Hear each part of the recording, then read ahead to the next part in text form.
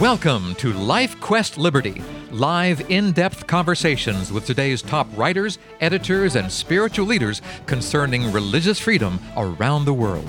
On today's broadcast, we'll examine local and international factors that may be impacting your right to worship and obey God as your conscience dictates. I'm your Life Quest Liberty host, Charles Mills. Sunday afternoon, March 7, 1965. The location, Edmund Pettus Bridge in Selma, Alabama. What happened there on that date set the stage for some significant changes in this country and introduced the world to a man who, until recently, was a living figurehead of a movement that continues to this day. Lincoln Steed, editor of Liberty Magazine, is here to share what happened, why it happened, and why it matters. Lincoln Steed, the time is yours. Yes, thanks for that great introduction. The lead article in our July issue is called The Bridge, and we have a fantastic photograph of the Edmund Pettus Bridge that you mentioned. I like it because the cover is mostly the bridge, the arching curve of the girders that fills most of the page, but on the lower half there's a broad front of people marching across the bridge, and in the center is the late Congressman John Lewis. He died July 17, amazingly. Well, we hoped that he would live much longer and never thought that he would go almost at the time our magazine appeared. So it's an unintended homage, almost like an obituary. Yes. It's a powerful picture, and he's holding hands with a number of famous people. Right next to him, as I remember, is President Obama and his wife, Michelle. On another picture in the article, there's President Bush, and I think his wife is with him, but he was there, but not on that picture on the cover. And I must tell you, I know that this article was needed, if for no other reason than a letter I got from a reader. An irate reader demanded that we terminate the subscription. She says, I've read Liberty, but this is it. That's the end. She says, you have President Obama on the cover. And at first I had to think, when's he on the cover? We haven't, not for years, if ever, but certainly not lately. And she'd picked him out, a small figure there in the crowd. He and his wife. He's no role model. He's no role model. He's done this. He's done that. I'm never going to read this again. And I'm thinking, wow. So I wrote back to this woman and I said, this was about John Lewis and what he had done for race relations and right up till his death, speaking powerfully for the need to heal society. And I said, President Obama is there as a supporting figure, as is President Bush. She said, Obama advanced abortion, which is unfortunate, the Democratic Party, not so much Obama per se. And I said, we're no more promoting enhanced interrogation that happened under President Bush than we are abortion under President Obama. They are both supporting figures there. They are there themselves to show, and we included them to show that the ruling class, the leaders in society, acknowledge John Lewis's key role. But you know, race is still more than an irritant. I mean, it's able to get people into a white-hot, murderous fury. Yes, yes. And I don't think the past is past in this case. You know, we've got rioting for the Black Lives Matter, which I think is sort of, in some ways, skewed the message a little away from the pure humanitarian need to see all men as equal, as Martin Luther King was constantly emphasizing. And so I feel we've done a great service in putting this article in Liberty right at this key moment. You know, when I looked at that article and read it and looked at that picture, it actually made me feel hopeful because for so long, a whole section of our society has been unvoiced. The only way we hear about them is if they rob somebody or if they hurt someone. And of course, we're perfectly capable of doing that as white people. We rob people and we hurt people just as much, if not more, than the black people do. So I saw this article as a way of saying, look, let's open our minds here to the fact that we have not done this right. We have not been the people we should be. This nation has made a grave error. Can we please fix it? Was that your intention for this article? Of course, yeah. This is a healing, upbeat article. I don't think it drags hate into the forefront. But hopefully, since we're seeing some rather startling scenes on TV right now, not particularly racist-oriented, but people are demonstrating for this same civil rights issue. And the police and paramilitaries often on TV again showing, I can only say, brutally attacking them and beating them and treating fellow citizens as subhumans almost. It shouldn't be allowed. Even some of the radical element that President Trump cites now and then, and they're around. I mean, any football game is going to bring out the rowdies. Yes. Society always has within it some deeply damaged people who, given half a chance, if they think the policeman's looking away, they'll smash the window. But that's wrong, as the president, I think, has tried to do, to characterize these spontaneous upwellings of public demonstration and gathering at a time of direct risk from the COVID infection. You can't characterize this as just people that are fascists, which is foolish, because some of them are anti-fascist. Yes. They may be misguided in it, but at least people are seeing the danger of these sort of tendencies in our modern world. And it's wrong to characterize all of these people as, just unhinged, dangerous people for the public good. Because we learned back in the mid-1960s that not just blacks, but many troubled and worried whites, marching with them, they changed that world at that time. Not just legally, because, laws are hard to change. But if you change a law and the heart's not changed, nothing's accomplished. That's right. And there was a distinct improvement. And we have come a long way since the 60s. But I think what's happening now is in a danger of 2 steps forward and 1 step back phenomenon. And we don't want that step backwards. Yeah.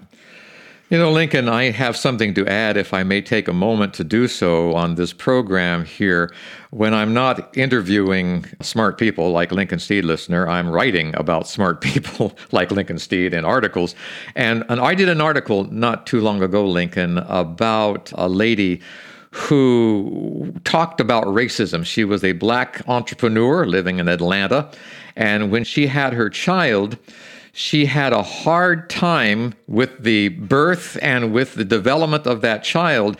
And I put that together with a study that was done in Louisville, Kentucky, about racism and how racism affects the unborn.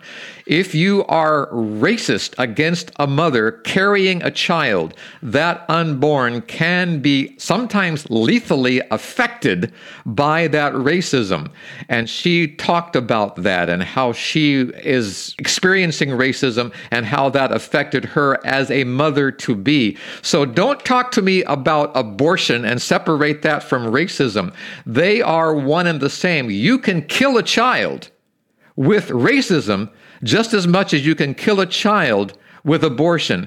It's possible either way, and it's wrong either way. Am I on the right track saying that? Absolutely. And in a way that I couldn't have anticipated, you've invoked the whole abortion controversy. Yes. And I do believe that this is an element that no one much talks about, because I don't think you can totally separate the ongoing abortion phenomenon in the United States in particular, even though it's a global thing. You can't separate it from the phenomenon we had before World War II, particularly, where there were lobotomizations, there were sterilizations and other things designed to keep down, yes, particularly blacks, but it derived from a larger view of restricting the lower class and keeping them from overtaking the settled complacency of the middle and upper class. That's one of the dynamics, I think, that's still going on. It's inordinately poor people that can't afford children, that are caught in moral quandaries, that are encouraged and herded toward abortions. So when John Lewis linked hands with his crowd back in 1965 and crossed the same bridge that you have a picture of him crossing now in 2020, when that happened, he was aware of what we're talking about today. The white people didn't seem to be much aware of it, but he was very aware of it. Of course, any generalization has many wonderful, in this case, exceptions. Yeah. As I've read this story, and at the time it impressed me, I was still in Australia. This was a few months before I came to Australia, and the news, like this sort of an event, travels all over the world. I read my editorial in another program, and I discovered in the news of the incident out front of the White House that when the shock troopers, for want of a better term, beat up the demonstrators, They also beat up an Australian television crew. Right. So Australia was most anxious to know what's happening out front of the White House in this altercation. And so it was back in 1965. Back in Australia, we got all the news as it happened, and it affected me much as a young person. And then when I came to Washington, bare months after that, I saw the civil rights movement just blossoming and overrunning in a good way the nation's capital until laws were changed. And the immediate law that was changed after the march across this bridge was the Voting Rights Act, signed by Lyndon Johnson. To me, that's not immaterial. And I didn't purposely put this article in because of that, but I realize now with this continued agitation on mail-in votes, and I think even if subliminal efforts to restrict people's intent and access to voting, they should think back to those times, because that was clearly what was going on, to disenfranchise people who, yes, the Constitution was sort of done with tongue-in-cheek by some of the rude old men that had slaveholdings. But the principles they put there did guarantee that everybody, every citizen should be a participant in this civil experiment. I asked a black man not too long ago. He was probably in his 70s, 80s. He had seen all of these things. He'd been around for all these things. And I asked him, is it better now for black people than it was back in the 50s and 60s? And he answered very quickly. He said, yes, it's better, except for one thing. People have just learned to hate in new ways. And that is a very telling thing. You identify some of the new ways that we are hating, some of the new ways that we are racist here. It needs to stop, Lincoln. Yes, we're back to religious liberty and the whole imperative for sharing spiritual values. Yes. We have to somehow, and I've invoked this before, we have to do what the government was trying to do in Vietnam during that same era, change hearts and minds. Mm-hmm. Well, they didn't do it very well because that's not really government's best role. But we need to do that now. You know, we can invoke the laws that followed the civil rights movement. We can pass new ones. But you're right. If the heart is still allowed to be as desperately wicked as the Bible says it can be, then it'll only get worse. Mm.